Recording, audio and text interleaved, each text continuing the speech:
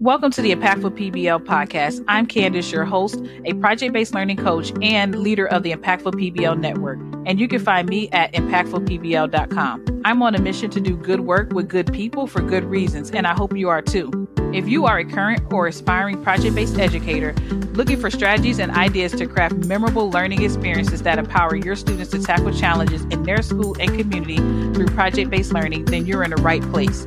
Join me as I share resources and tips to help you launch a PBL initiative in your classroom. Welcome to the Impact Makers community, and let's talk PBL. Hey, Impact Makers. Over the past few months, I've had the pleasure of supporting teachers with implementing project-based learning in a virtual or hybrid learning environment. And in episode 11, I shared why I think project-based learning is great for distance learning. And since that episode, I've coached more teachers who are implementing project-based learning in a hybrid learning environment. And teachers were used to facilitating project-based learning during in-person instruction. So switching to a hybrid learning environment was new. And then some teachers are completely new to project-based learning and still trying to get acclimated to teaching in a virtual environment. Therefore, they were learning how to facilitate project-based learning while learning to teach in a hybrid learning environment. And I often say that when you try new things, it often feels hard initially, but as you learn and reflect and adjust, it becomes easier. So yes, the teachers that I am coaching and supporting with project-based learning in a blended learning environment are experiencing new challenges with implementing project-based learning. So the question becomes,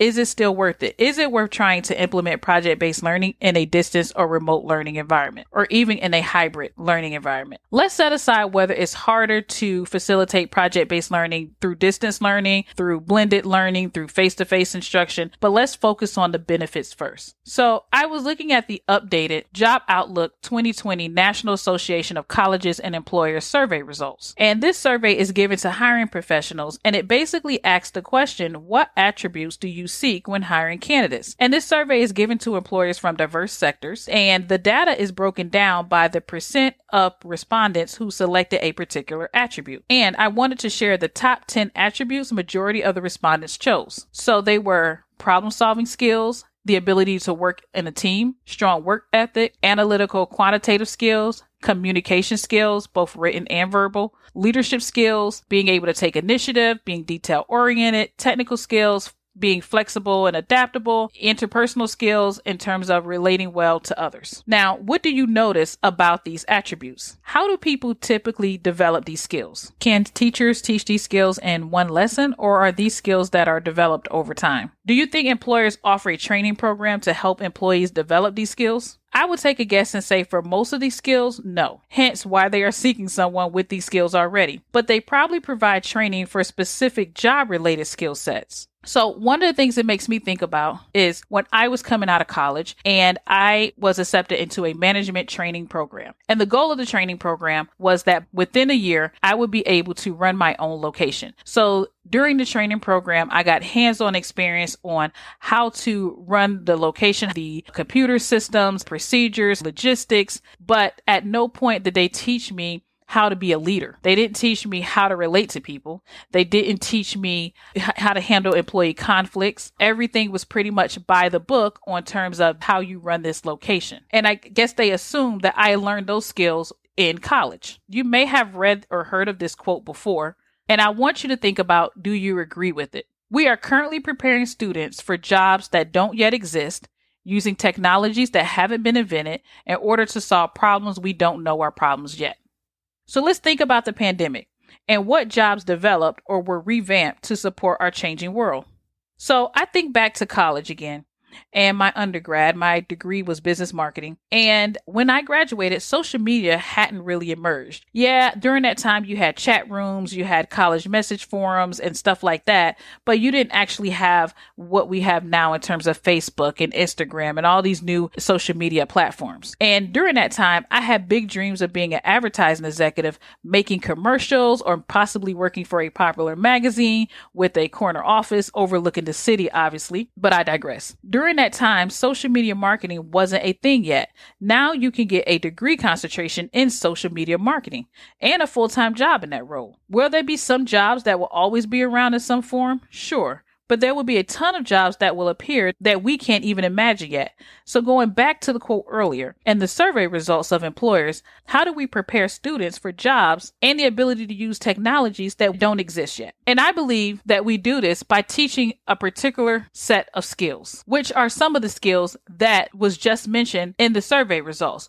Problem-solving skills, critical thinking skills, being persistent, showing grit, being detail-oriented, being flexible, all of those skills that the employers stated in the survey, which students can begin to utilize these skills during project-based learning. So we are preparing students to compete in an ever-changing global economy. While it's important to learn math, science, reading, history, etc., that alone will not prepare students for the real world if they are not using that content in an authentic way and being able to apply it in a real-world situation. Oftentimes, educators focus on preparing students for mandated tests. And while I don't believe that a test alone measures intelligence or predicts someone's success, the truth is that a test can be an entry or barrier for students to access certain opportunities. So whether you are for or against testing, the truth is that students will be judged at some point in their life by a test. Even if someone decides not to attend higher education, they will still experience some type of ongoing testing during job training, whether they're updating certifications or being assessed after learning new skills. But we should prepare students for the long term beyond a K-12 testing environment. So how do we make learning still meaningful beyond a K-12 testing environment? So regardless if students are learning in a virtual learning environment, in a remote learning environment, face-to-face instruction, a blended learning environment, there are some skills that they still need to learn. They're still utilizing 21st century skills. We still want them to build their communication skills, their collaboration skills, their critical thinking skills, their creativity skills. We still want them to have the ability to be able to collaborate with peers and practice resolving conflict. We want our students to gain project management skills. We want our students to be academic risk takers. We want to develop a culture of curiosity.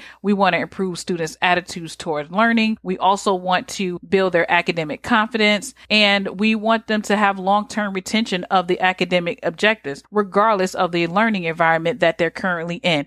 And then, of course, we want them to exhibit a growth mindset. We are also living through a time where differentiated learning is essential, and students need opportunities to engage in varied learning activities that address multiple intelligence and interests. Technically, as educators, we should think about this all of the time, not just now.